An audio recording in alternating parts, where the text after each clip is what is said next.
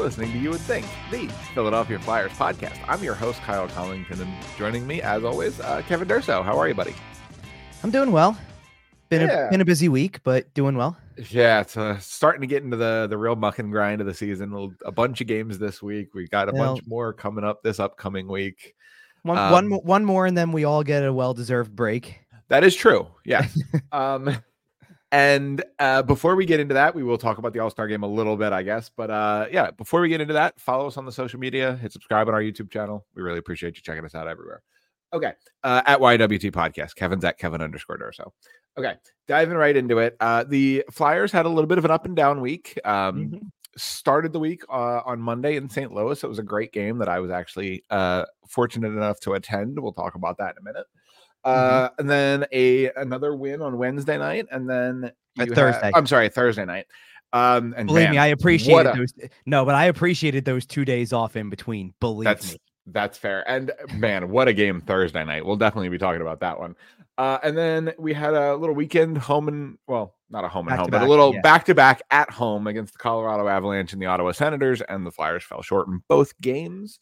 But yeah, I guess you want to start at the top here in St. Louis? Sure, because you can speak to this one more than I can because you were there. Normally, I'm the one who's there. So yeah. So I do want to get a feel for how the vibe was like, because you're going and you weren't alone among Flyers fans. They definitely showed a few on the broadcast. There was a lot. Was it okay? And I know things are not exactly peachy in St. Louis right now. I get it. Like, they fired Berube halfway through the year. It's not exactly, playoff run material right now. So no, but it was definitely so. If that means you're ripe for opposing fans to come in, you know what I mean. Well, so it was still a heavy Blues crowd. Don't get me wrong. Like this wasn't a Rangers take over the Wells Fargo Center. Like this wasn't a situation like that. But the Flyers fans that were there were in great spirits, obviously, as most of us are, just given the fact that the team is far out shooting expectations here. Well, because we had also, to go from the last episode to the start of this one, we did the whole scheduled loss in Winnipeg thing all week long, and then came on. It was like, oh yeah, by the way, nope, they won. By the way, they won that game. So you're already coming in riding a high of sorts because they just won the first 2 games of a road trip that you would have thought they would split. Sure. So now they're going in to face a beatable opponent in St. Louis, going for a sweep of a road trip. And it's essentially their last road trip like this, where they cross over time zones and they really have to play for any significant length of time. This is really fun, by the way, because I know like the Sunday night record thing, since obviously the Flyers had an Sunday afternoon game. So we had to go with the night thing. So there's on the fly editing happening to some of the banners you'll see later. Okay. But in a positive way, by the way. Right. If I don't know if you can see what I just edited. One of these had a temporary thing. So that is true. Yes. So we'll get to it, but there's a result that's coming in that's helpful. Yeah, well, we may touch on some breaking scores throughout the league. Obviously, if you're there's one. Well, we're not going to get far enough into the other game that's going to matter to that. But this one does solidify something we were going to talk about. But right. Anyway, back in St. Louis, that was a really interesting game because St. Louis played them tough. I mean, they were the better team for a majority of the game, but it's 2-2 early third period. I mean, I don't know how you were feeling sitting there watching it. I know that I'm sitting there going, just kind of looking at the situation, going, first of all, it was almost tied at the end of the second. It looked like it was going to be honest. I mean, they finally gave up a power play goal. Yes. And they score with under 10 seconds left. And you're like, Flyers answer right back. Well, and that was deserved. They really deserved to lead that game through 2. And then you gave it back what was it, 2 minutes, 3 minutes into the third period. So it was tied again. And now you got to grind it out against this team in the same way you kind of did with Winnipeg. Yeah, I got to tell you, the energy in the building amongst the Blues fans was a nervous energy for a large portion of the game. Like it certainly felt in the building like the Flyers were controlling the pace. Like generally speaking, there's flows to the gameplay and stuff, but no, they really did though. I mean, generally speaking, they were kind of hemming the Blues in their own zone, and the fans were restless, and it was not. So when the Flyers scored, when Scott Lawton finally breaks through early in the second, it felt it felt justified. And Sure. then the fact that they kind of cranked it up for most of the period after that, really, it took a lot of the life out of the building. It fired right back up as soon as they score. Of course. I mean, they had more shots in the second period than St. Louis did for the whole game at that point. Right. I mean, they outshot St. Louis 20-9 in the second period. St. Louis had 18 shots after the first 2 periods. Right. You deserve to be leading that game after 2 periods, and you were 7 seconds away from not. Right. And I think it really sucked the energy out of the crowd, because they had just gotten up. You get the power play, you get the quick goal right away on it felt like a bit of a questionable penalty in the building, but I assume they showed a replay on television that it was just super clear. I wish I could remember exactly which penalty it was within the game. It was Garnet Hathaway something, and I can't remember, but he didn't like it. I remember he didn't like it. I don't remember the incident, but regardless, if I'm remembering it correctly, it was still justified. Like it was I wasn't sitting here looking at it going, it's not. Okay. It just he felt like it was. He didn't like because I think I know which one this.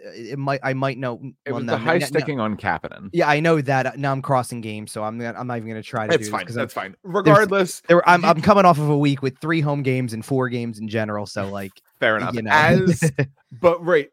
the building though, even though you've been getting outplayed the whole game, you're getting a power play. You score on it right away. The building is immediately right back up to a 10. Sure. Because at this point it's a tie game, what we think is heading towards the end of the second period. And then the goal with 6.8 seconds or 7 seconds, whatever it ended up being, Ryan. It was under 6. Right. It was under 7. So it was 6 point something or other. It counts. I think it was 6.8. I was really disappointed it wasn't 6.9, but that's okay. Either way, that really takes the pin. It puts the pin in the balloon, and because it's the type of goal you just gave up. Yes. The late power play goal could have the same effect on you, and the Flyers have been sometimes, in years past, have been that team that gives up that goal, that one that puts them behind now, and you're going to have to find a way to rally back from something that you don't feel like you deserve to rally back from. And it's the sky is falling, nothing's going the right way kind of thing. And instead they deliver it to St. Louis instead.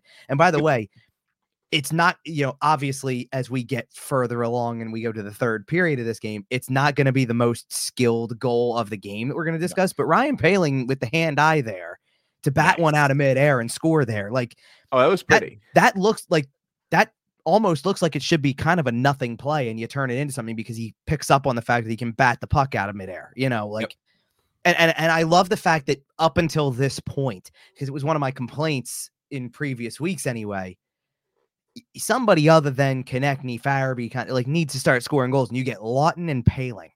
Yep. That's if that didn't tell you right away what kind of game this was and how you needed it to come from the depths, then nothing would. So good for good on that grouping of players, that bottom 6 group right now that needed to find a way to come through before eventually, as we'll get to, somebody in the top 6 was able to come through in a very big way.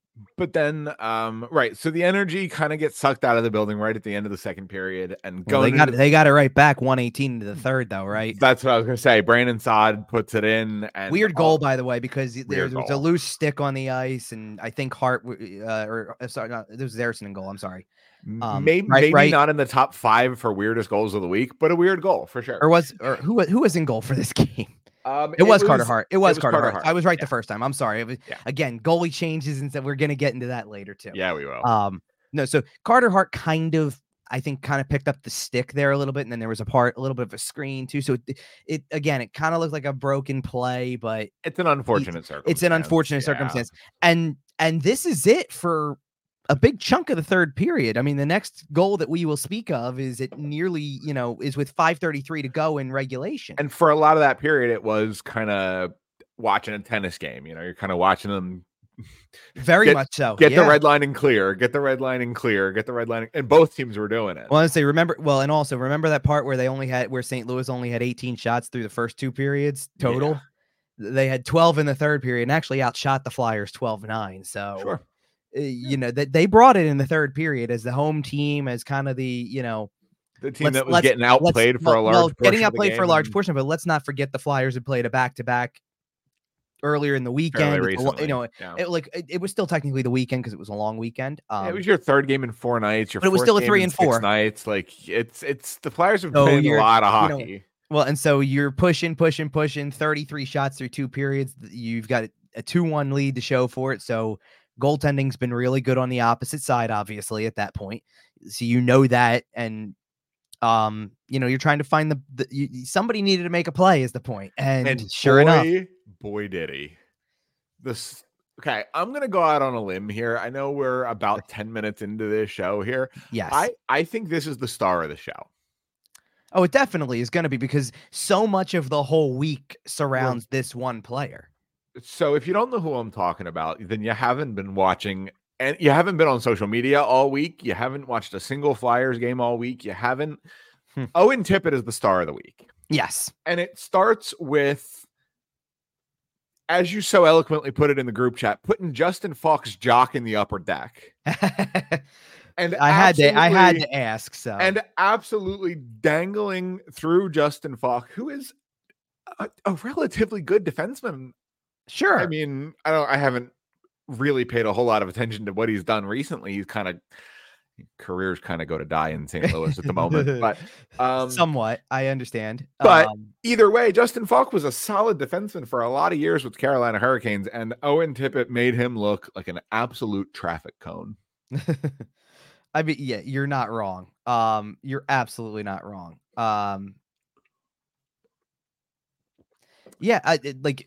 It's just a great play. I mean, and it's just a player making an individual right. play. It was an individual effort play, and sometimes that's what you need more than trying to find the perfect play elsewhere. Sometimes you just need to make a play. And you're looking at it there, and I mean, everything about was gonna be like we said. He undresses Falk on the move, and then to stay on the backhand and elevate. I mean, we've seen his shot forehand. Like he's showing. We're gonna get into later in the week too. He showed it that the backhand's got some zip too. Right. And Hofer looked fantastic in that game. Sure, and so to beat him as clean as he did was which was an interesting choice, by the way, too, because I'm sure a lot of people would have expected Binnington to go. Yeah, I wish it was, man. I wanted to see his crazy ass. Come on. Sure, I know what you mean. He's one of those players, and there's not too many of them, but he's one of those players that you are on your toes anytime he's around, because his wires might cross and he might do something illegal in 28 states. Like, I love how you put that. Yeah, I know. I love how you put that, though. That's really funny.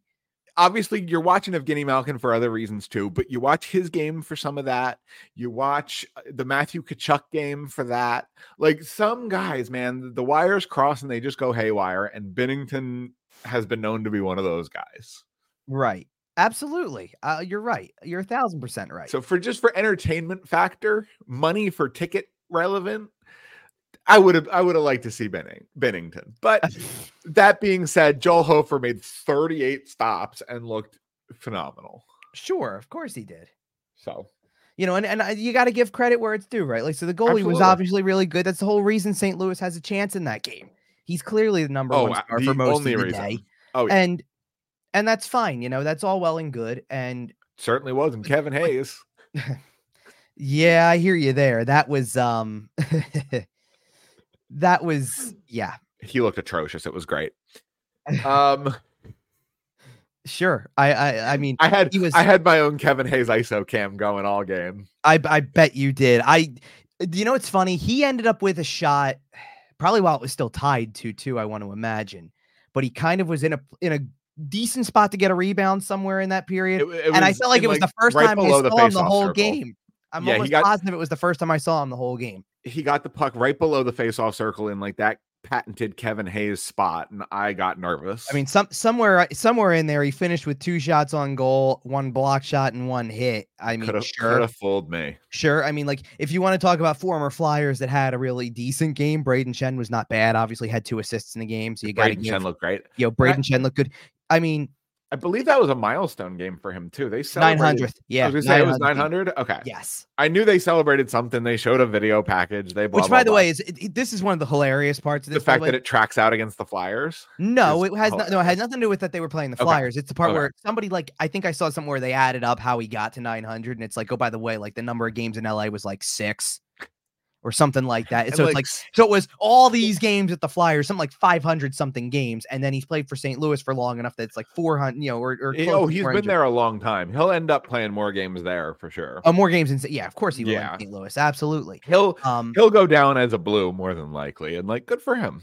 Oh yeah. It's he won a cup there. I mean, exactly. And now he's a captain there. So what do you think's going to happen? That's the end of that. That's the way it's going to go. Back to Owen Tippett, because we like talking about, and good for Braden Shen, by the way. Like, yes. No. I always liked what he gave to the organization. I have nothing against him either.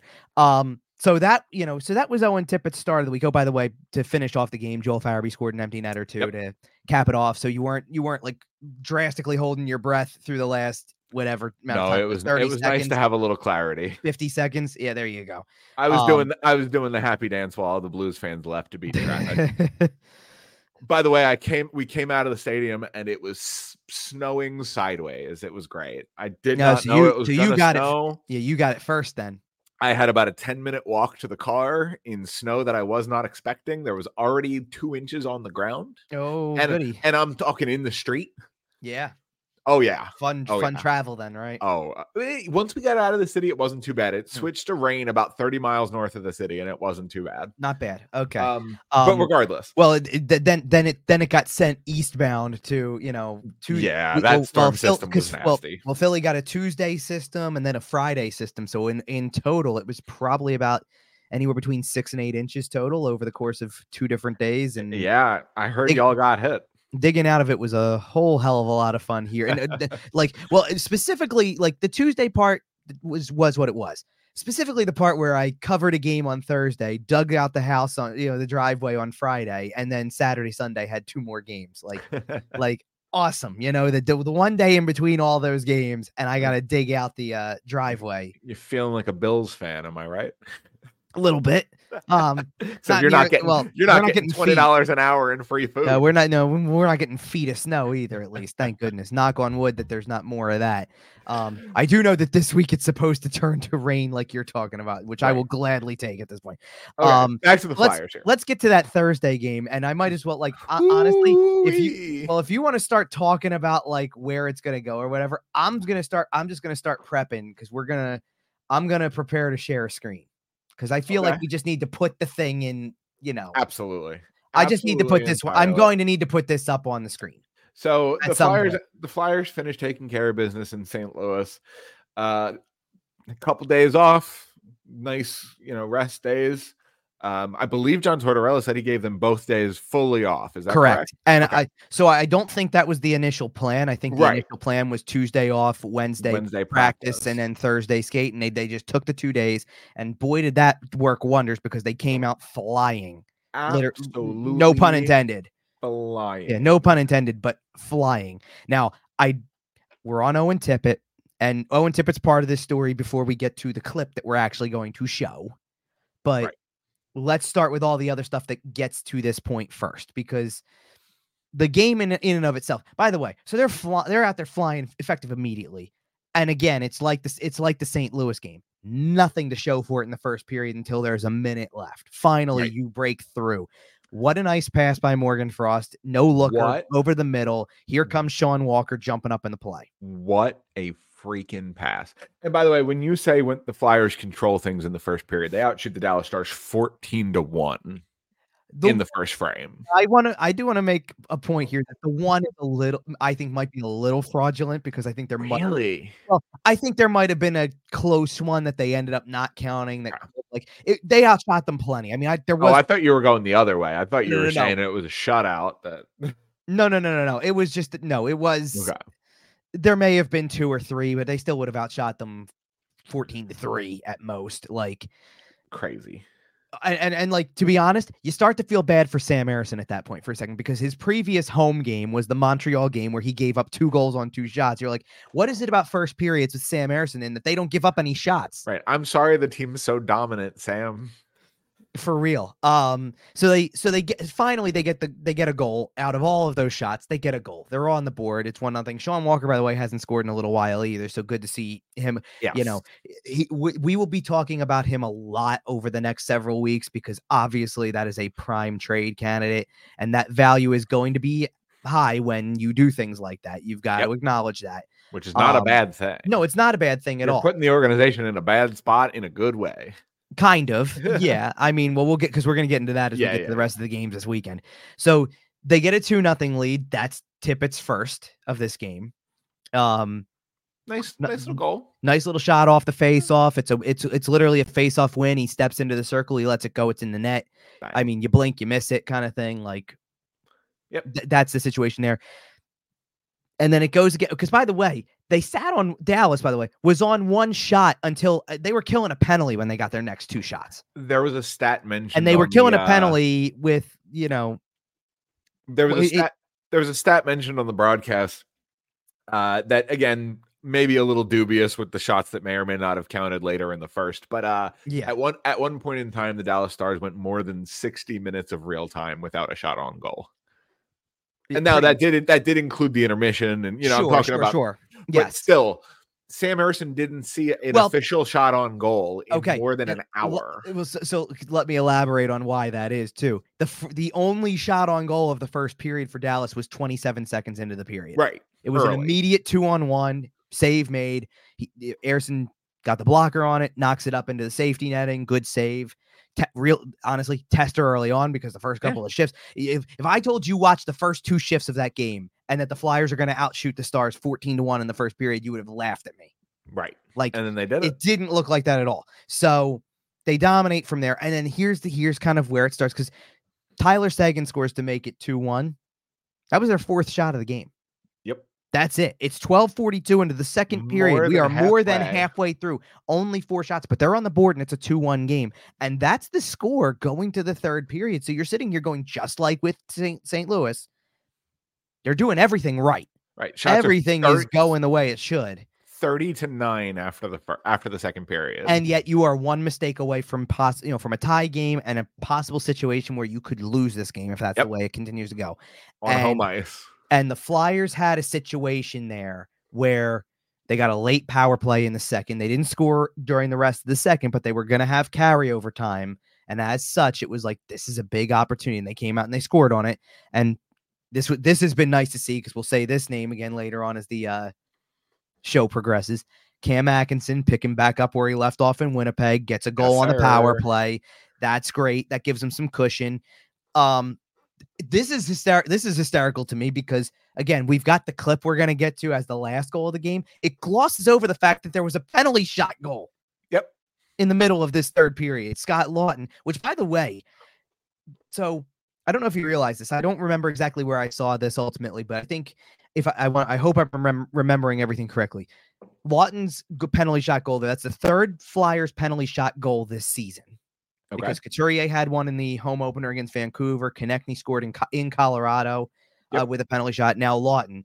And I think that, believe it or not, I think that the goal total, the 3 goals they've scored on penalty shots, is more than any attempts that other teams have. Wow. That no other team in the league even has 3 attempts for penalty shots, let alone the fact that the Flyers have scored 3 penalty shot goals. Well, if you think about it, it makes a lot of sense. The Flyers are the leading breakaway team. Right. You're right. I was about to say, we are now a significant enough portion into the season. We are past the halfway point for every single team. I can start saying things like the Philadelphia Flyers are the best rush team in the NHL. They have been, yeah. So you might as well. We're more than halfway through, so they have been, and they will continue to be right now until at this point. Until they show me that they're not, this is who they are. I know we used that as a show title not too long ago. But yes, I know. This is who they are, and it is who they are. And we have a significant enough sample size to show that. And they're creating the most chances. Think about all the breakaway or the shorthanded goals. Right. Well, it is who they are. It's sometimes, and we'll get into this. It's sometimes who they are to a fault, because live by the sword, die by the sword. Right. Absolutely. Because you are really living by it lately. When you play run and gun, sometimes you get gunned. Now, I want to say on Lawton's penalty shot, a little bit awkward. Little awkward. Like he's trying to make a series of moves. He almost moves backwards. He almost loses control of the puck. I guess because of how awkward it was, it allows for the time that Jake Ottinger lifts his pad up so it just slips right underneath and goes in. Because it honestly looks like he makes a good enough move that it's like, oh, he's going to elevate and he scores. And then he's struggling to almost keep his balance. And then next thing you know, you see the thing rolling. You're like, oh, he didn't get enough of it. And then it's in there anyway. And you're like, oh, never mind. We'll take it. Sure. There was a brief conversation on if he went backwards, and regardless, the goal counted. That's all. So it's 4-1. I think we've got to get to this point, right? Owen Tippett, yes, just goes bananas. Now we're going to talk over it. I don't have the volume playing, so we'll just talk over it. But this is almost at the exact same moment that he scored the highlight reel goal against St. Louis. There's about 5.5 minutes left, and here he comes. Right. So the Flyers charging up, and then just watch. It just decides to cut to the middle, spin-a-rama backhand. You've seen the goal, right? Like if you're listening to this show, you've seen the goal. You were watching the game, or you've seen it on social media, or you've seen the Sportsnet video that we're sharing from here. Owen Tippett is crazy. I mean, this is immediate goal of the year material. Now, I'm in a spot where reactions are very tame, I would say. They're controlled. Right. And we're talking about the press box, right? They're literal jaws on the table kind of material. Like jaws dropped at the fact that this went in the way that it did, to turn, release the backhand, bar down almost, like that's just insanity. It almost looked like he didn't even get all of it. Like it kind of rolled up on the heel a little tiny bit, and like he's still just. So there's a little bit of a funny story with this, by the way. And I there's a couple of people who have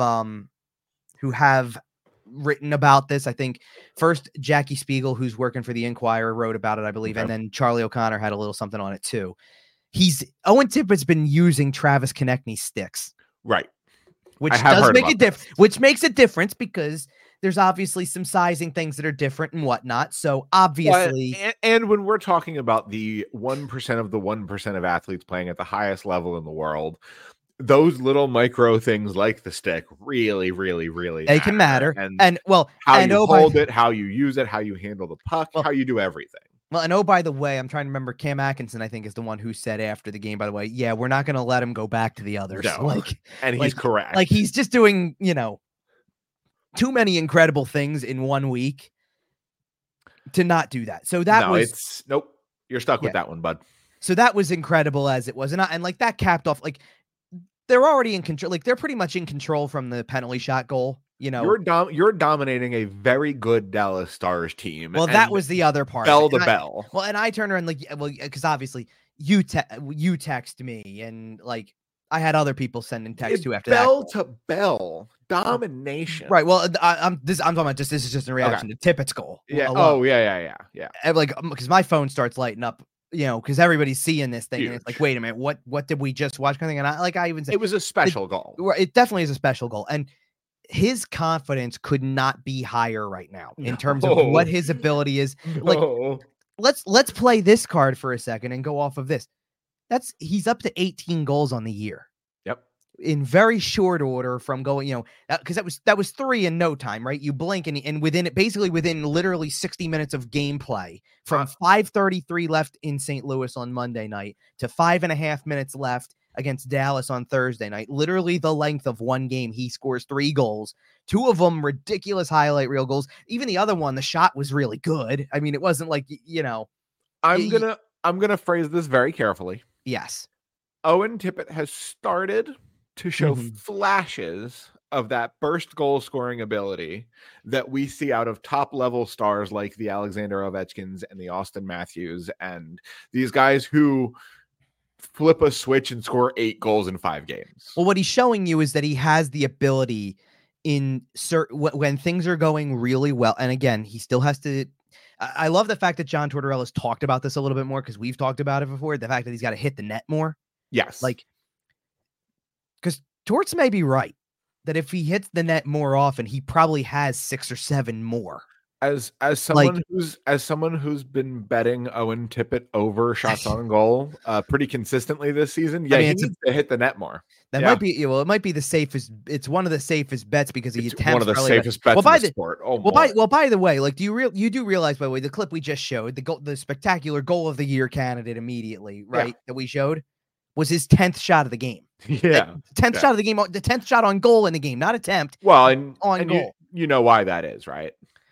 Well, because, yeah, sure. Well, first of all, when your Because confidence is high, then you're going to shoot. because the last time they played the Dallas Stars, he didn't have a shot on goal. Oh, well, that's funny. That is 100%. But you know what I mean. When you're confident, you're definitely more willing to shoot. I mean, look at what him did in the what did we first say 7 minutes of that game. He had to have at least 3 or 4 shots. They finished with 43 shots on goal as a team. He had Crazy. 10 of them. Yep. Like, and the thing is that once he is hitting the net, if he's scoring goals like that, you want him shooting that much. Absolutely. Like, that's how you get 50, 60 goal scorers. Well, do you think that the Washington Capitals don't want Alex Ovechkin taking 6-7 shots a game because they know what the possibility is? Of course you do, because you know that's your best goal scorer. Austin Matthews should be taking 5, 6, 7 shots a game too. Same reason, right? Like, absolutely, let it go. Now, granted, if a team is defending you well and you don't get it, find a way to get something productive done. But if they're giving it to you and you have a good shot, take it. If the puck's on your stick in the offensive zone in a scoring position, you should be shooting. So let's kind of get into the latter half of this a little bit, because this gets us through the Dallas game. I don't want to dissect tons with the 2 games yet. We'll go back to that. But obviously, one of the key things was that Owen Tippett left Saturday's game against Colorado in the 3rd period. I think he took 1 shift in the 3rd period. That's when he left. He did go down the tunnel. He did not return. And for probably about, I'm going to say 2 to 3 hours after the game was over, there was this legitimate concern that what if this is long-term? Right. Because there was really no update and it didn't look good in the moment. And then some word started to get out about how there was an early sense of optimism that it wasn't as bad as people think and it shouldn't be long-term. And I even immediately equated that too, because I believe Charlie's report was the one that I shared, and I added my own 2 cents, which was, even if he's out until after the All-Star break, which realistically equates to a total of 4 games. Right. That's a best case scenario, probably. At least it's only 4. He comes back. It's early February. No harm, no foul. And that still could be the case. He's dead. And quite frankly, something we'll talk about a little bit later when we dive into some standings. Mm-hmm. You're at the point where you don't have to rush him back. If he's not ready before the All-Star game, do not play him. Sure. Now you don't have to. Right. Now, an even more encouraging sign was that before Sunday's game, and he didn't play, he didn't take warm-ups, obviously, but he tested it out. It was, honestly, I might have missed it by about 15 minutes, maybe, because I showed up to the arena before fans were in the building. That's obviously when he would have been able to test it. Obviously, Jordan Hall took a picture of it and put it up on Twitter X, the platform formerly known as, however we want to keep saying this thing for moving forward, but you get the point. And I even said, that's encouraging in and of itself, that he at least had enough to get a skate on, to be able to go out and at least attempt to do something. Sure. Does that at least bring into play, and we're not doing the whole looking ahead portion yet, but you've got 3 more games until the All-Star break now. Does that at least take out of play the fact that, okay, so he didn't play in the first one, and you could easily assume he's not going to play in the other 3? Or does that mean that maybe Boston's back on the table, or Detroit's back on, maybe not go super short term, but right. Does he play by the end of the week? Is that possible? I guess it's possible. I guess it is with a day-to-day designation, but at the beginning it didn't feel like that. So that's why it's encouraging that he even bothered to test it out. So sure, especially for what he's become, because now he's become one of your top players. So he's one of your big producers, right? You need him in the lineup. So, but that's really all that we need to say about Owen Tippett at this point. We showed you the highlight reel goal and talked about the one in St. Louis, and he had a special week, and and it was a shame because it was right after those 2 big moments. You're starting, his name was everywhere. Everywhere on Thursday. He was starting to get himself in the conversation where, if God forbid somebody goes down with an injury, he's a great late tap for the All-Star game.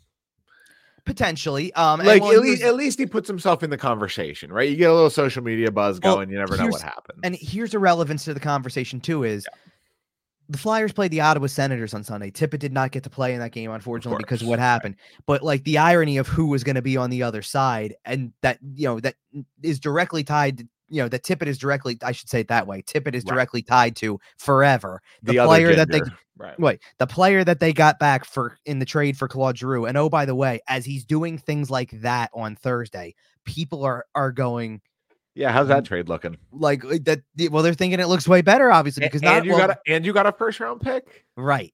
Come on. Well, because now you know at this point, like, assuming he doesn't miss much more than the next 3 games, let's just say, right? This is going to be like if Cutter Gauthier turns out to be a bum and only played 20 NHL games. But assuming he doesn't miss more than the rest of this week, let's just say. Sure. He's got 18 goals already this year. He had 27 last year. You know what you're looking at this point. Like, you're looking at a guy who's, at the very least, probably getting 30 this year. Probably. At the least. Yeah, and that's if he slows down. Right, and look, that's also barring don't hurt yourself any further kind of thing. But he's on that pace, and it's safe to say that. They're not two-thirds of the way through the season yet, and he's at 18. Yep. It's fair to say he's going to, especially the way he tends to score in bunches. Like, right. Yep. Sure. So you got that going, like, that's really going for you, obviously. So that's been already a great development, that he's becoming that level player that you can lean on in situations like that, you want out there for key moments like that. And he's young enough that he's still fleshing out as a player. Like, 40 is not impossible for him, like, in the long run. Like, probably especially if he not can this hit the year, net more. Of course. No, but especially if he can hit the net more. Like, exactly. And like, if the game keeps freeing up, and he hits the net a little bit more, you never know, right? Let's also just remember one other thing as you look forward to, like, beyond this year kind of thing, because obviously they like Tippett. Obviously, Tippett's got a future in Philadelphia beyond this year, but his contract is up after this year. So the person who probably was smiling the biggest after that goal on Thursday was his agent. Yeah. Who probably is just walking into negotiations with that tape and going, "Here, do you see that?" That's fair. I mean, you're teetering. Owen Tippett's going to get paid. Well, and I told you when he signed the contract that he's currently on that this was going to potentially age very well in terms of like, it wasn't that, because he hadn't done a whole lot to prove himself, because he hadn't had the chance to. He had basically that, 20 games. Right. After the trade happened. And obviously you're going to keep him because you just got him 20 games ago for only your franchise player, right? A franchise legend. So you're going to keep him. So they signed him at 1.5 mil per year. And after the first year, like during the past offseason, we talked about this, where I'm like, so he just scored 27 on 1.5 mil. What happens if he does the same thing again? Like, he's underpaid for $27 million at 1.5 million. For 27 or 27 goals. He's underpaid at 1.5 million, big time. So you're going to have to, like, now what the decision becomes is how many years do you get? How much term can you get? Yeah. Well, because you're going to have to be flexible in terms of, if the term is longer, he's going to make more. He's going to probably he's going to push between, like, there's reasons that there's a reason to believe that you could potentially, in terms of making a significant raise, that you could possibly give him the Joel Farabee contract and say, here's 5 by 5. That probably seems a little low still, especially with the, the cap going up and all that stuff. So maybe even bump that to 6 now instead of 5. And then you sit there and you go, well, what if you tried to go the way you did with Travis Konechny and go to 6 years? Well, 6 years is probably going to be pushing 7 mil. Because, like, so you got to weigh these things, because you know what you're, and there's a chance that age as well. But, think about how well a lot of these are aging right now. Think about how well the Konechny contract aged and how well the Joel Farabee contract could be. And also, by the way, Carter Hart's contract is up, and like, well, that's one you got to be really careful about, because of course we already hinted at that recently, because I even said I don't think you give him much more than a year or two anyway. But the thing is, though, if we have, even then he's making 4 to 5. But if we have clarity on the Hockey Canada situation, that literally disappears overnight, or theoretically. And if it does, then you got to start thinking, what?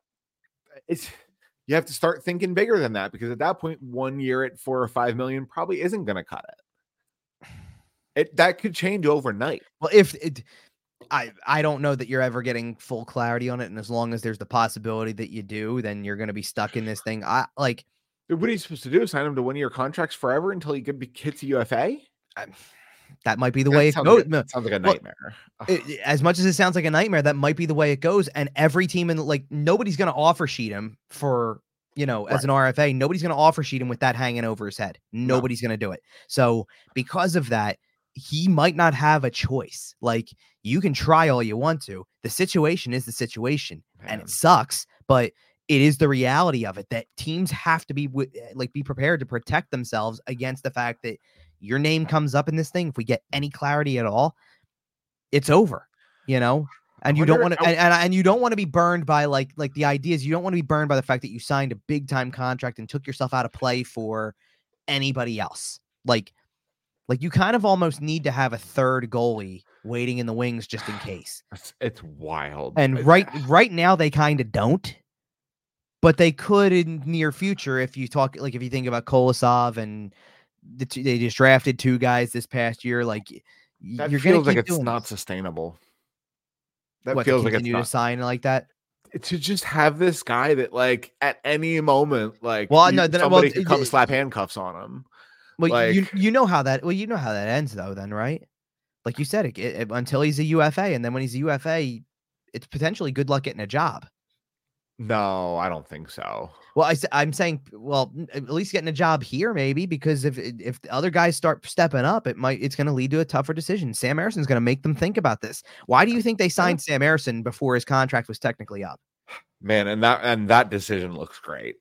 Sure, but why do you think they did it? Yep. Because just in case they need, if you like what you saw, you're going to latch onto them. You're going to make sure that part of business is done, because you never know. That's why it happens. So you got to acknowledge that for what it is. But Tippett's among those guys now that eventually you're going to have to pay. It's great news that they got Farabee for as long as they do, because Farabee would be due for something big soon enough too. That's aging well. That deal is back to looking great. Well, as far as I'm concerned, think about how they got the Sanheim thing done. Now last year that didn't seem great. Yeah, but this year it looks better. I was gonna say, I'm still not willing to call that, rubber stamp that as a full W. No, I'm not either. Yet. But I'm saying, the first year looks great. He's certainly playing above that number. If you get that guy, that's the point. It's if you get that guy that you're seeing right now, that you've seen throughout the course of this year, then it looks like a great deal. I was gonna say, he is way outplaying that number now. Sure, if he plays like he's been playing this year, he should be making probably. I'll give you another number. Do you see how Sean Couturier's played most of the year, coming back from that pause, and look at what he's making? Tell me he's probably playing above that, but he's playing above that number. Tell me we weren't all very, very nervous about that contract 6 months ago. Sure, and we were right to be right. I give him credit for showing that he's mostly durable. I mean, he's missed a handful of games this year. I think 4 total? I think is what Something he's missed. Like that, well, because he missed the 2 earlier in the year, and then he missed 2 or 3 over the course, or no, 2, I guess it was, because he was back for the Dallas game. But he was out over the weekend. Yeah, he was out in Winnipeg, and he was out again against St. Louis. So was Jamie Drysdale, by the way. Which I know. I was so bummed. You were kind of bummed. So bummed. Yeah. All right. So back to the whole big picture thing, because we're off of the Tippett thing, and Tippett is currently recovering day to day. We'll see what happens. So let's get to the weekend portion, because obviously as that, the Tippett goal of the year candidate is like the exclamation point on the 5-game winning streak that they had at that point. Right. You come back, think about this for a minute. Just go through these 5 games, and I'm touching on ones we talked about already, so I'm just doing the synopsis of it. But hear how this 5-game winning streak sounds. Come back from down 2-0 against Montreal to win in a shootout. Come back from down 3-1 third period to beat Minnesota in overtime. Go into what looks like a scheduled loss without your top line center, your newly acquired defenseman, playing against border travel back to playing against the Winnipeg Jets team that had 8 straight wins, 14 straight games with a point, and looked unbeatable. And hadn't allowed more than 3 goals in 33 games. Well, and still didn't in this one, right, but 2-0 win. So you shut them out behind your goaltender. Instead, the team that has one of the best in the league this year. You scored 2 on him. And that was enough. Right, and that turned out to be enough. And then you go into St. Louis and have one of your most dominant games to that point, and then one up it with the game that you play in Dallas. I mean, Right. I even by kind dominating even harder a better team. right, well, a way better team, and a way better team. Well, and this is what I said about the Tippett goal, kind of, but in a way, it almost is the team's effort too.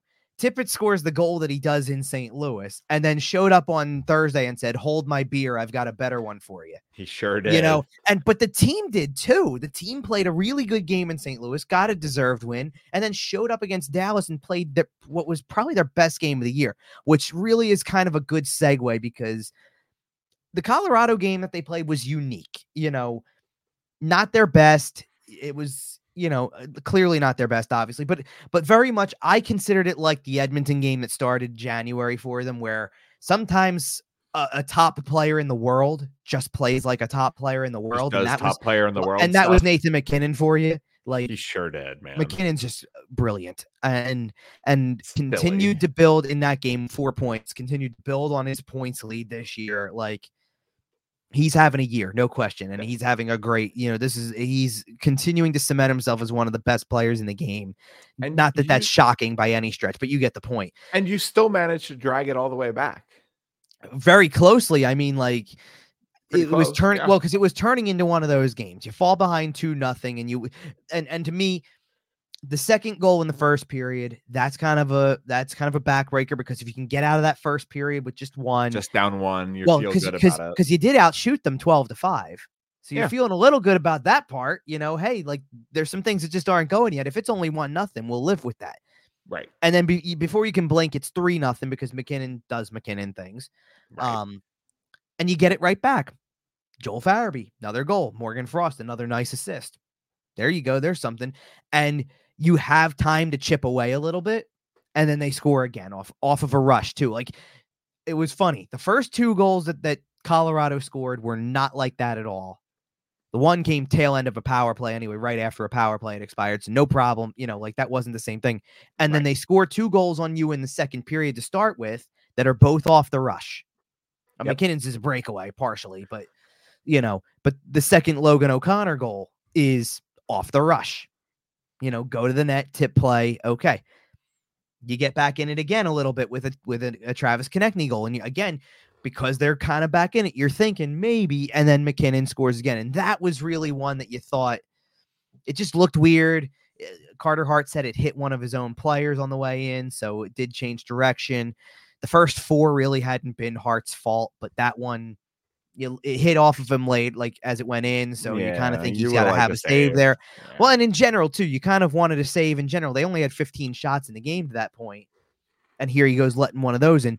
So surprise, surprise, as the third period begins, here comes Sam Harrison with another game the next day, which you normally don't see. Right. So Hart gets the hook, which kind of, maybe in hindsight, you don't love the idea of doing that with a game the next day, especially when you consider how that game went, but we'll get to that. And they come out and they score 2 in short order, and all of a sudden it's 5-4. By the way, great. And John Tortorella looks like a genius for swapping the goalie. Sure. Well, John Tortorella can look like a genius for all of that type of stuff when you win, and that's true. You know what? I didn't even write a tab for this, and I guess we'll just mention it as a footnote now, because we weren't really going to do around the league. We have a lot of other stuff to cover, but around the league. Oh, by the way, after this game ended, this Flyers Colorado game, we're standing downstairs in the locker room and all of a sudden looking at our phones and going, "Hey, look at what the Islanders did."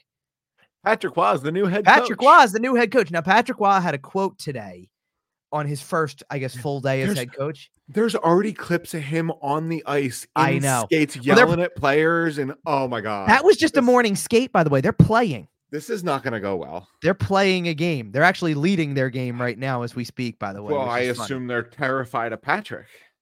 Possibly. Now, this was but I gotta read this off, because this was a great quote, because we know the story by now, or at least have a general idea about how John Tortorella feels about analytics. Right.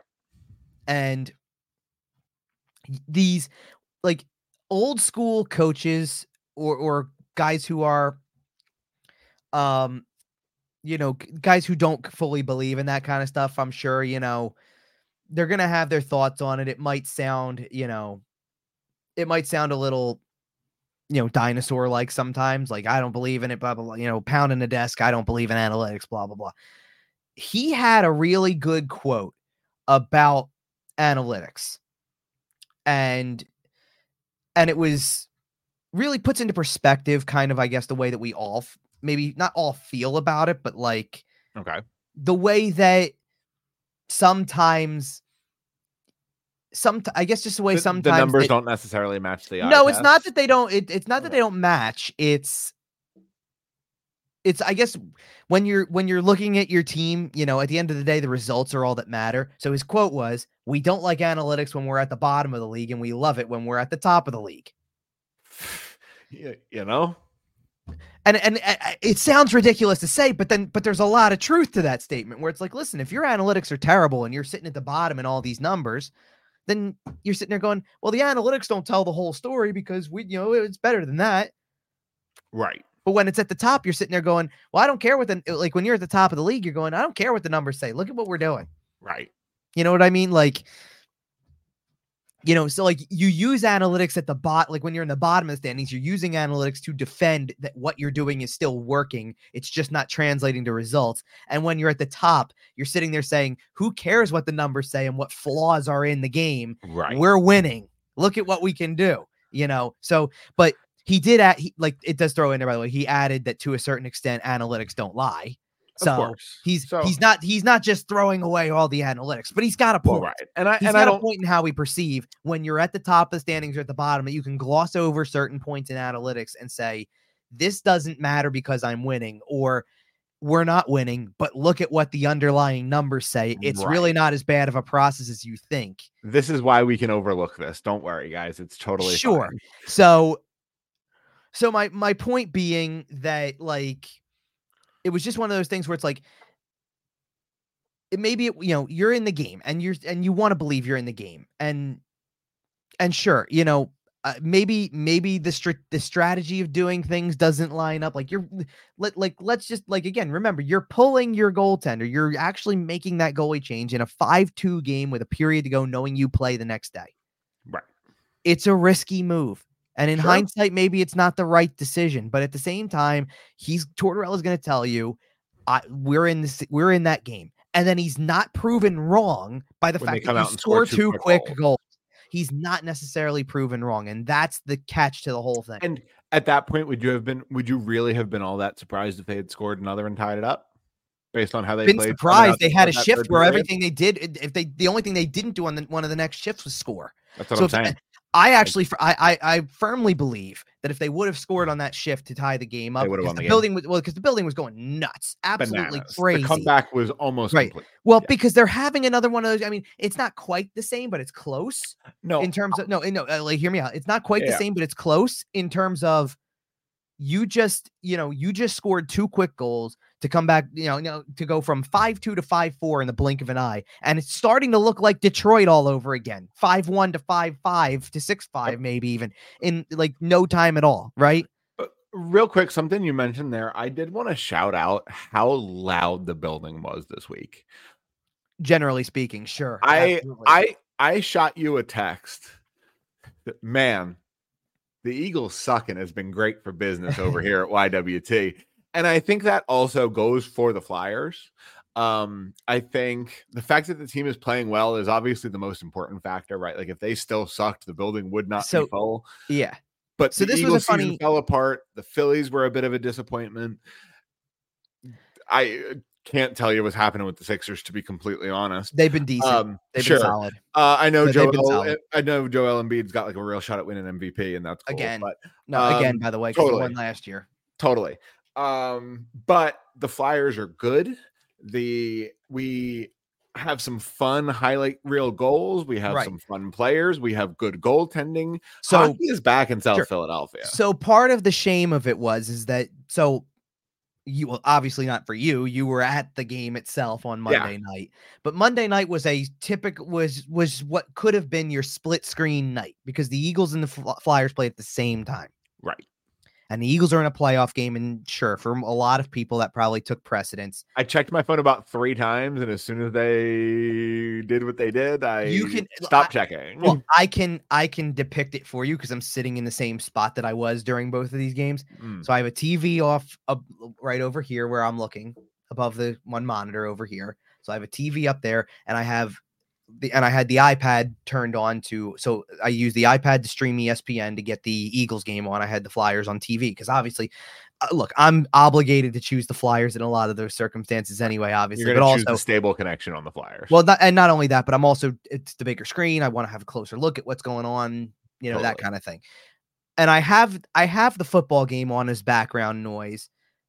Ironically, I never got the chance to kind of do the bit that I have done in the past a little bit where like the Eagles have lost some bad games, like, and by bad, I mean, like they've been blown out a couple times and stuff like that down the stretch of that season. And so sometimes like, or just lost badly. So I've thrown out there a couple times, hey, Flyers tomorrow, whatever. Is there Flyers tomorrow at blank? Like I'll give it whatever time it was, like Flyers tomorrow at 8, or whatever. Right. Ironically, in the time frame between Tippett's eventual game-winning goal in that situation and the game being over, because I could look over and the score still says, by the way, 16-9 Tampa Bay over the Eagles, which is a 1-score game. So you can't rule that as over. You can't rule that as, hey, get away from you can't rule that as get away from your televisions because the Flyers are doing something that you should pay more attention to at this moment. So literally within the course of the last handful of minutes, the safety happens, and then the long touchdown that pretty much puts the whole thing away. And the touchdown happened, I think it might have been the first play I got to look at after the game went final. Like I think I tweeted final, Flyers win 4-2 against St. Louis. The whole deal just pretty much is about to go in to start, putting the finishing touches on the game story.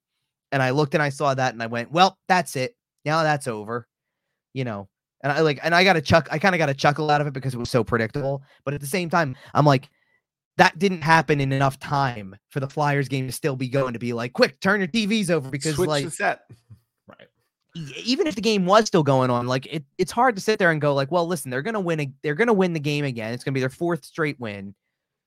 Oh, well, there's also only a minute and a half of the game left at that given moment. So it's like, oh, well, sorry. Like, I'm not going to tell you to flip over for 90 seconds worth. Just watch the rest of the football game, I guess, at this point. But so it never presented itself like that. But for them to come out the next night, or not next night, but the next game that they had, which was Thursday against Dallas, which, by the way, prompted several chants about Dallas, obviously, and how great of a town it is. Fantastic and well-deserved. But as it prompted like stuff like that, which is still very much, the Eagles spirit kind of festering there, obviously, to deliver a performance like that and kind of, again, like get some attention on this thing, that was great. I hope that the weekend doesn't diminish that a little bit because Saturday's game was still really fun. Yeah, sure. Any game with 11 goals with a relatively even split, it's going to be a fun game. 11. Well, I'm laughing because 11 goals until the Boston Bruins decide, hey, 7-4 wasn't good enough. How about a 9-4 final tonight instead? Yep. Thanks for one-upping that. But the fact that they were in, and it's a shame because they were in it, and Tortorella was none too happy about the power play that Colorado got because he didn't think it was a penalty that led to it. They score on it, of course. So that pretty much kind of dashed any hopes there. The score only looks as bad as it does because of an empty netter. Yep. It is what it is. And maybe also kind of like, I think it was easy to shrug off because it's like, okay, first of all, Colorado's a top 5 team in the league. You just beat Winnipeg, you beat Dallas, and handily did it. All right, maybe you're due for a game like that sometime. And it was just kind of, it wasn't even that it was bad. It was just one of those days where it felt like, okay, listen, first of all, Nathan McKinnon was Nathan McKinnon, and a few things didn't go your way. I think Nathan McKinnon heard some of the hype about this Owen Tippett kid and said, let's show up a little bit for this one. So, but that's why it makes the bigger issue the game the next day when they play Ottawa. A game that you really probably should be winning, based on where Ottawa's at in the standings, based on where you're at in the standings. So here, let me paint it this way, because when we finished up the show last week, and there's 7 games ahead of you before the All-Star break at that given point. We're finishing up on Sunday. You're going. You got the one more on the road in St. Louis, and then you got these 4 games at home, and then quick trip to Detroit, and then back for Boston, and then you're off for a while. Out of those 7 games, I'm looking at the schedule and I'm going, St. Louis is beatable, Ottawa's beatable. Throw in the fact that you probably should win a game either against Tampa or Detroit because they're not bad, but they're not great. Right. So they're in that middle portion. And then you've got 3 that I want to see how you fare. Dallas, Colorado, and Boston. I want to see what you got. Yep. Well, you stomped Dallas. Well, so you started it off with really took care of business. You're better than St. Louis this year. You played like it. You got the win. Yep. Cool. Great way to start that off. Check. And then they do it against Dallas the way that they did. They play that way against Dallas. And you're going, all right, so now you passed the test. That's an eyebrow raiser. Well, yeah. Right. The Colorado game at that point, to an extent, and this is a fair point because I saw a lot of people talk like this. I know Snow, the goalie, said this, things like that. The game against Dallas was only so good as the response afterwards once you played Colorado. Yeah. If you play Colorado and lose 6-2, let's say, and there's no comeback and it's not close, that's problematic. That Correct. Means that now you got pushed around by somebody else and this is all fool's gold. If you don't necessarily win the game, but give an honest effort and are in it, and they played better than them for a chunk of the game, which you can say, afterwards you can say. So, no, do I kind of care that the result is 7-4? Not really. You kept getting that thing close. You kept chipping away at it. You had it at 3-1. You looked like you could go 3-2 at some points. Nope. Now they give up a goal. 4-1. You get it back to 4-2. You're pushing again. You give up another one. Now it's 5-2. You get it to 5-4. You never quit on that game at the very least. That's the thing you can hang your hat on. So, all right, it wasn't a win or whatever, but I really thought that after that, okay, so now you still have 2 out of 3. If you can get the Ottawa one and get back on track, you to me at that point are looking at 3 games to go, and literally I think you need, at most, you need 3 points. You need a win, and you need one of these to go extra, and you can lose one of them, and we won't be complaining too much by the end of this thing. I agree. Going into the All-Star break. And that changes a lot when you lose to Ottawa. Yes. That's the difference. They really needed to kind of come back with the win against Ottawa. And to their credit, they weren't playing the best and opened up a 2-0 lead in the first period and a 3-1 lead midway through the game. And you're looking at it going, Igor Zamola scoring maybe the weirdest goal of the week. Okay, now I got to tell you something about that weird goal for a second. I did tweet this. So that happened down your end, didn't it? No, it happened at the other end. Oh, okay. But I didn't catch this at first because obviously when a goal is scored, I got to go into typing like that somebody scored. I'm doing the live stuff, right? I do see how the play developed because I couldn't believe that nobody saw it. Like you just see, honestly, if anybody else did, they did a great job of deking the goaltender and everybody else and everybody else out of it because they handled it like a scrum at the side of the net. And Zamula's over on the other side going, look what I found. And nobody's covering the goal. Rifles it at the open cage. But this is show relevant and flyer relevant, and you'll appreciate this. Igor Zamula shoots it into basically an open net, scores the goal, and kind of gives this celebration of sorts where he puts his hands out like, hey, look what I did. Like how did that happen? How did that happen? And then, I'm not kidding you, went full Yager salute. I know you did. Pulled the glove off and just gave you a good, woo, look at what I did. And I thought that was awesome for him. Like, I don't think he's hit that before, has he? No. And it's no, because you know what it is? He scored a second goal, obviously, in the first period. And to celebrate that one, he did much more of what he usually does, which is he kind of does this like uppercut fist bump kind of thing. It's very Pronger-like. When Chris Pronger used to score, he would do it a little bit. It's very much like that. And Chris Pronger was just super comfortable with punching motions, so that's why he did it. But you get my point. And so that's usually what he does. I don't know where the salute thing came from, other than like, thank you for not seeing that it went over here, maybe is what he's trying to do. I don't know. Like, I gotta give the kid credit because he could, like, when he debuted as an NHL player, I don't know if he spoke much English at all, honestly. No. And he's doing interviews on his own. He's got a way better grasp on English now. I put puck in net. I mean, like, I'm not going to tell you it's like you can tell. No, that's what he said after the first period on the right. I know. No, I know. I'm saying so I'm not trying to tell you it's like perfect, but like he's worked at it a lot. Absolutely. And that's a huge credit. Great. So, like, the idea that maybe the thought entered his head, like, hey, there's this guy who used to do this. I'm going to just pull that one right Why now. not? That was funny. I thought that was really cool. And it was kind of like, listen, it was 2-0. The vibe was kind of good again because you're sitting there going, even if it's not their best game, they're up 2-0 and it's Right. like it's Ottawa. But Ottawa pushed and they did not have they just didn't have it in this game. Now, I want to talk about something in particular because it's been a kind of a talking point of sorts. For a while, they've gone with the 11-7 lineup. Yes. I think it's wearing on them a little bit. Well, not only is it wearing on them, but this is kind of the situation where I think you have to figure out what you're doing. Because for about half the game, because Tippett's not playing, so somebody's got to come back in.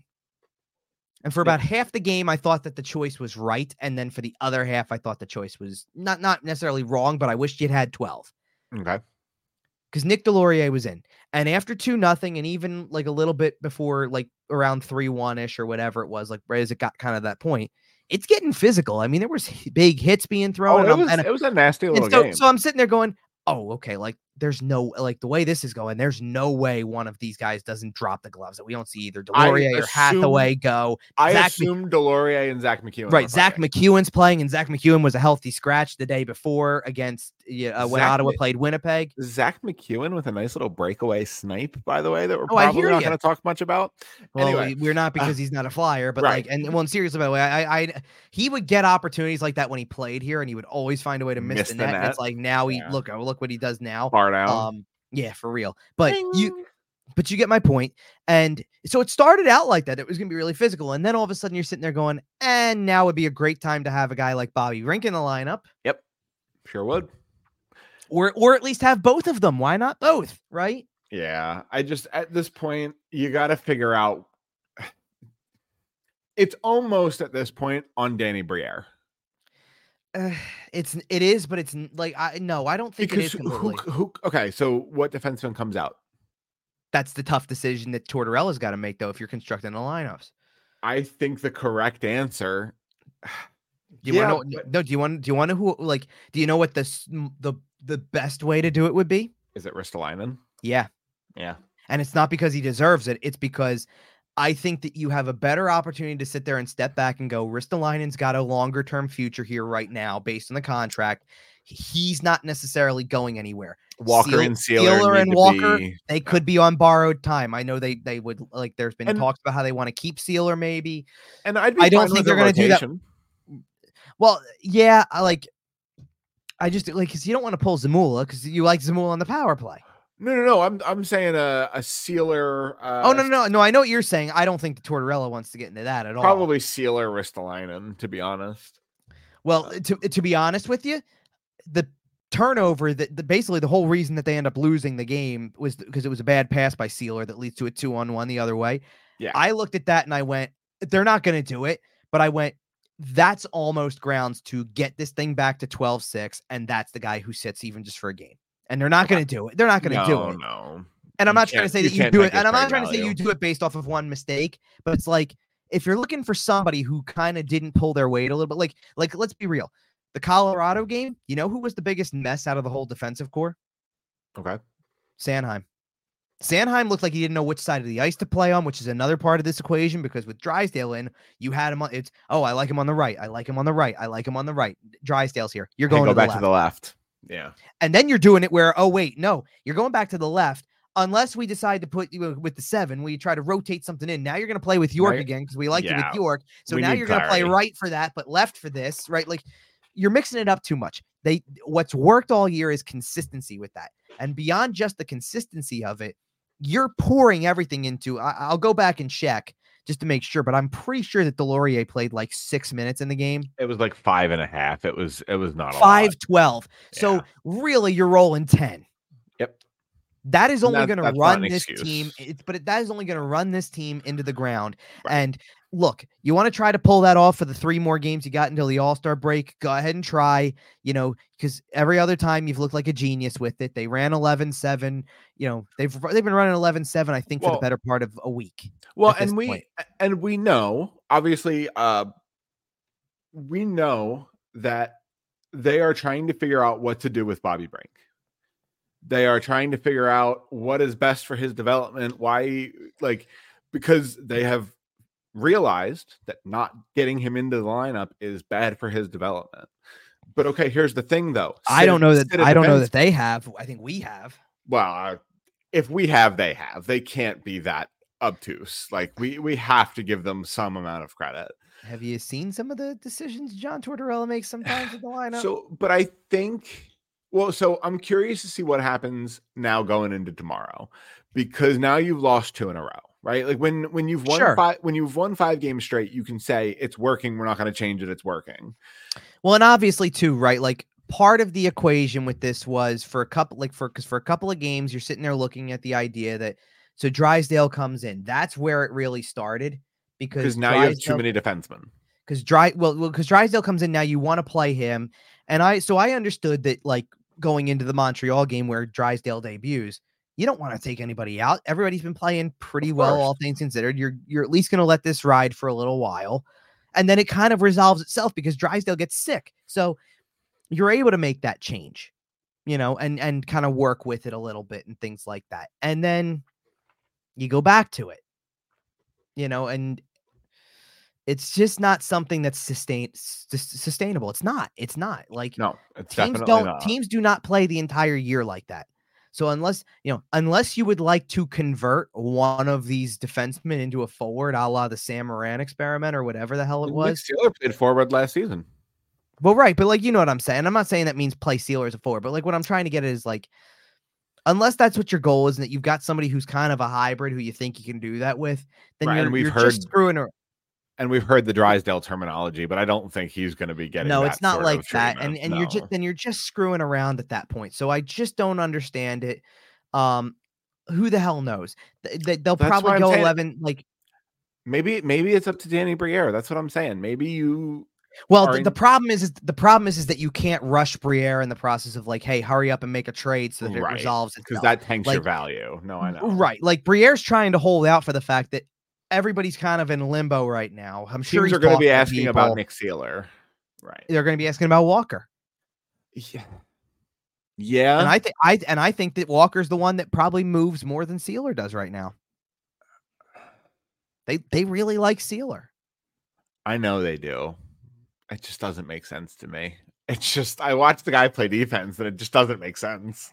I know he throws hits, but come on. Well, he's been fine this year though. He's been good. Yeah, no, he has. But I know.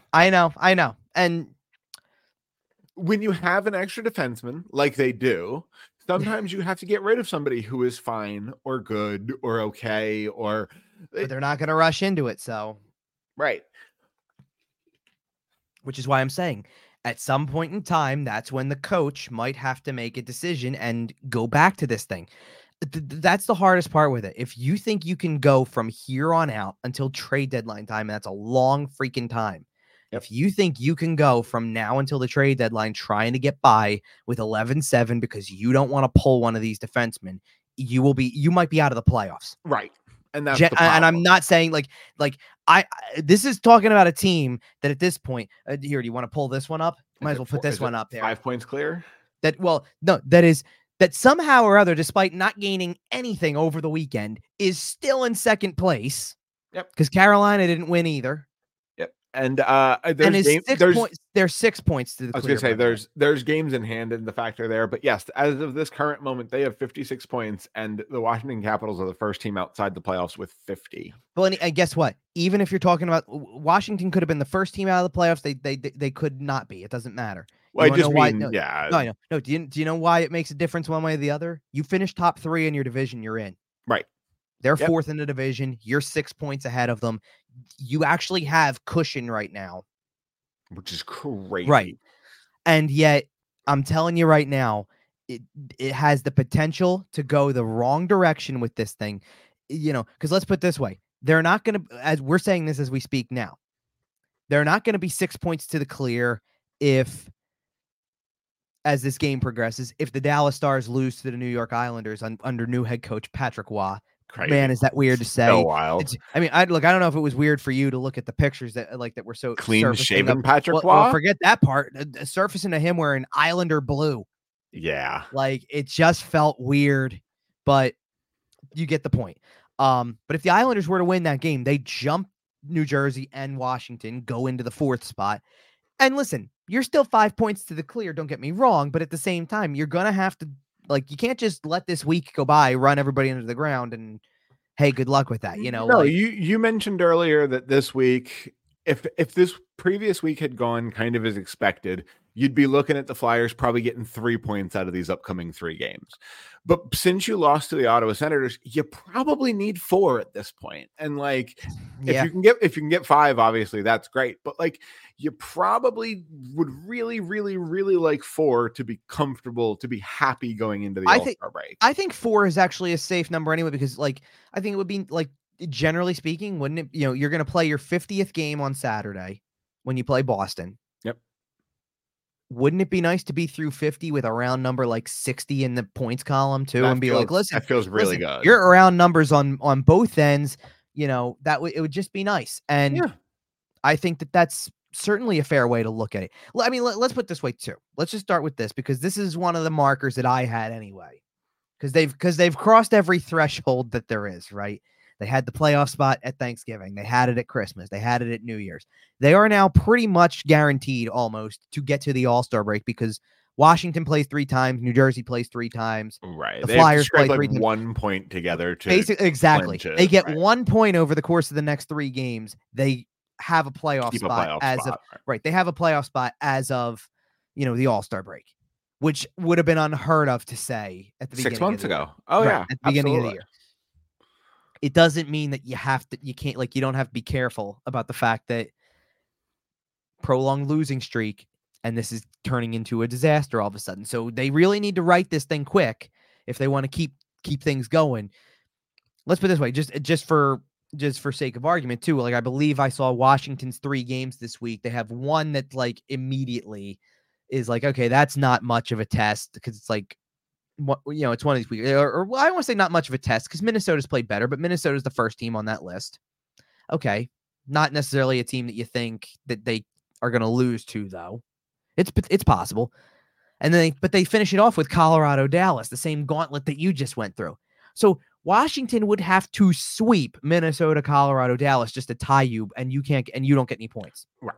That's that's why I'm saying it sets up that you're likely going to find a way to manage a 1 point somewhere, whether it's a 1 point lost by Washington or whatever. As we sit here talking to you next week, we will probably be talking about the Flyers still being in a playoff spot. Sure. And like the actual only, like the real unfortunate part of the whole thing, unfortunately, is go look at what happened beyond, because they played 2 afternoon games over the weekend. So Colorado wins. Okay, that's the way it starts. And maybe you weren't expecting, like, after all of the other stuff, right? After the scheduled loss in Winnipeg that didn't happen, and you throttled Dallas, it's like, okay, maybe you were due for a game like this. So, and it's Colorado. It's not like you lost to, like, you didn't lose to San Jose again, kind of thing, right? And then let me just kind of go through, because there was pretty much no other game. I think there was one other 1 o'clock game on Saturday, and that was it, like a handful of threes, right? And then everything else was night.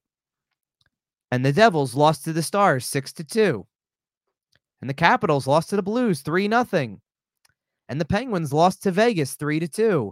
And the Rangers lost to the Kings 2-1. And all of a sudden you look back and you go, everybody in the division They didn't lose any ground. Yep. Well, it's not that they didn't lose any ground. It's a shame that they never got the equalizer in a game that they were playing, like that they were pushing so hard on, because even 1 point, they would have gained a point on the whole thing. Now, guess what?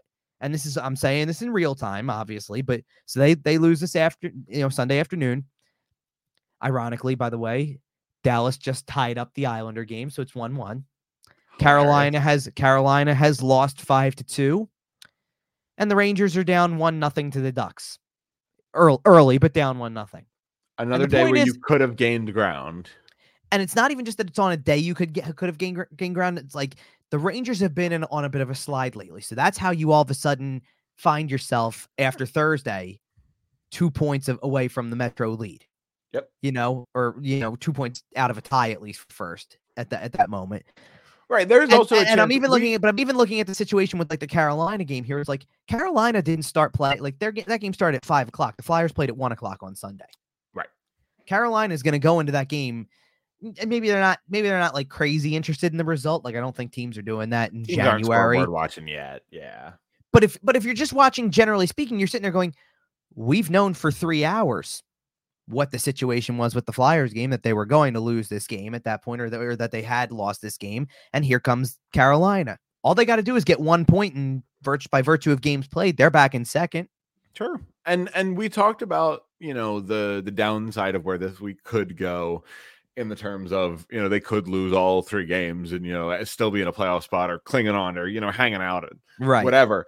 But this week could also just as easily go the other way. And if you get 5 out of 6 points here, and I don't know how supremely likely that is, but I don't think it's crazy.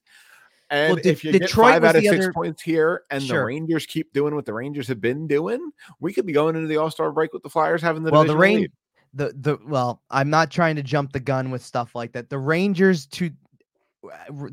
have the benefit of, look, it's early in that game against Anaheim. We know what kind of team Anaheim is. It wouldn't be shocking if the Rangers opened it up by 4 now because win that one. Then they play San Jose. Now you close it with Vegas and what has definitely been a scrappy Ottawa team, because Ottawa, by the way, in addition to beating the Flyers on Sunday, lost in overtime to the Jets on Saturday. Yeah. And mostly outplayed them too. So Shane Pinto's starting to find. Well, he actually just came back. He just played. So. Yeah, no, are you thinking of Josh Norris coming back too? Josh Norris is finding his legs. But if Shane Pinto can add some depth to that team, they might be. I don't know if they're making the playoffs. I think they're a little far down at this point, but they might play spoiler for a bunch of teams. Like they're going to be a fun squad to watch. And that's the thing. Like at some point in time, when you realize that the Flyers were not the better team throughout the course of this game on Sunday, you're sitting there going, like, the Flyers for the course of the season are playing with house money because, like, obviously nobody had them here in the standings and all that stuff like that. But Ottawa's also playing with house money because it's like, hey, if you're competing in a game, it's been such a rough year for them just by looking at the standings that it's like, who cares? Like, go out and go out and spoil a team's game. Then who cares? Go out and play spoiler. Yeah, and I hope that's what new ownership is doing, but it is also new ownership, so that we might have guys gripping sticks a little tight, going, "Ooh, who does he like? Who does he not like?" Potentially, but I think that there was definitely, at least watching the game against the Flyers, there was an element of carefree, like. Sure. Well, and yeah, like I said, Ottawa's a fun little squad, and even if they end up not making a playoff push, they can, make some teams uncomfortable down the stretch. They play, and they play fun physical hockey, so they're just a fun team to watch. Speaking of fun physical hockey, Tampa Bay looking ahead here. Yeah, I mean, I always get interested by, and I'm trying to think, because Winnipeg, when they played Winnipeg, it was this example. When they played St. Louis, it was kind of I think it was this too. Playing teams that they haven't played yet. Okay. Because I'm curious to see how they handle things like that. And it's kind of weird to go through a big chunk of the season and go, oh yeah, it's all like you're more than halfway through the year, and now you're seeing like a Tampa Bay conference team. Right. A Tampa Bay. Let's put it this way. Guess what? Their first game out of the All-Star break is Florida. They haven't seen Florida this year. Oh, that's weird. Right. Like you're getting to the point where it's like, by the way, like, and ironically, like I'll use Detroit as an example because it's an easy one. Because they play Detroit the game after Tampa. They're going to play Detroit and close the season series. Right. On January 25th. Meanwhile, they're playing their first game against Tampa on January 23rd, and they won't play their first game against Florida until February 6th. I will say, just in general, I do like the NHL schedule. The fact that you see every team every year, the fact that there's a little bit less emphasis on divisional games. Right. But yeah, it is weird. Some of the weird cluster things they do. Like the Flyers will play 3 games against the Leafs this season. Mm-hmm. First one's February 15th. Well, guess what? This is happening also, by the way, with Boston. That Boston game on this upcoming Saturday. The first game of the year? That's their first meeting of the year too, because they have two. Wow. They have back-to-back Saturdays in March. Okay. So one in Boston first, then one in Philly again. So it's 2 in Philly. Those might be some fun games if teams are getting geared up for the playoffs. Yeah, I hear you. I mean, well, this is what I tried to tell you about, like where things were gonna be with the fact that after what was it that when they lost to Pittsburgh, it was the last divisional game they were gonna play until the Stadium Series. Like something like that. That's a big gap from January 8th to February 17th. That's a big, chunk without to play as many games as they have in the course of the month of January, and then not see another Metro team during that whole course of time. Right.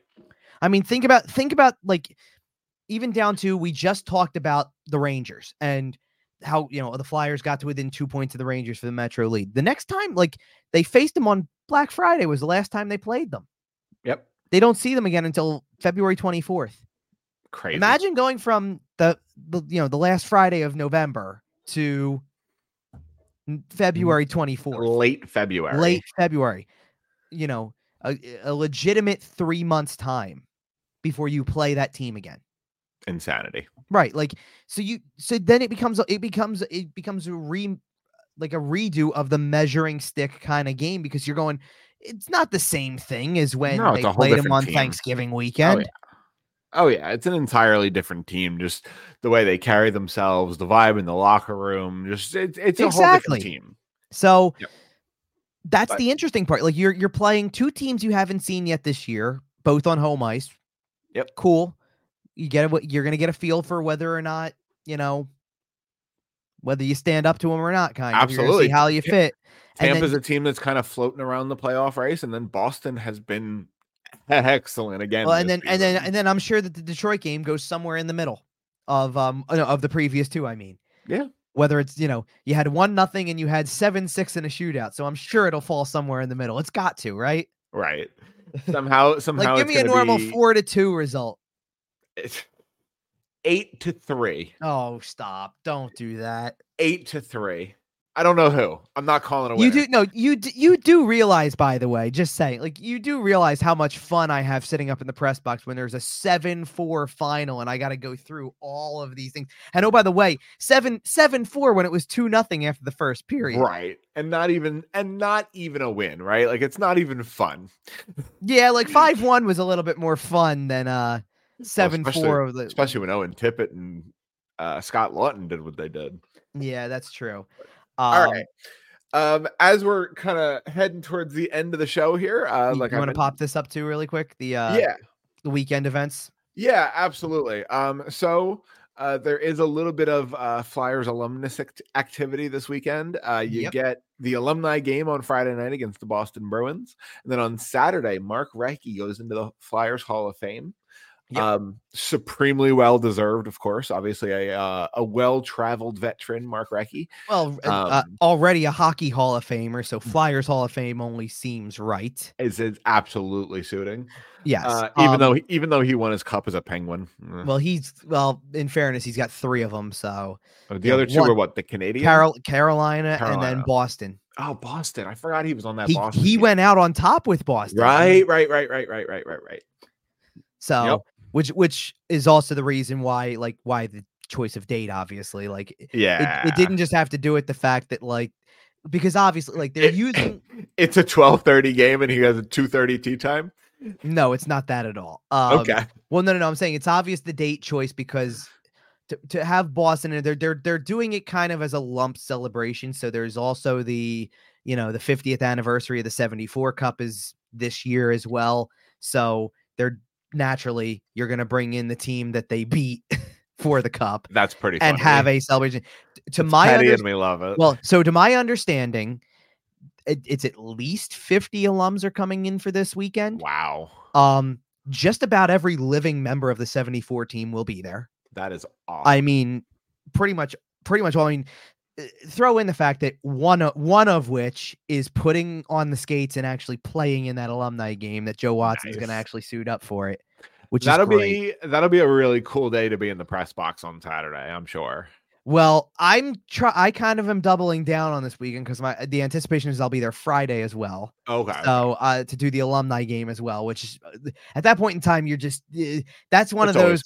That's one of those ones where there's no implications. I typically don't cover those. I've gone to a few of them just to go, but I don't really cover the alumni games typically. Right. But the opportunities there, Recchi's going to already be in town by Friday. Well, obviously because he's playing in the game on Friday also.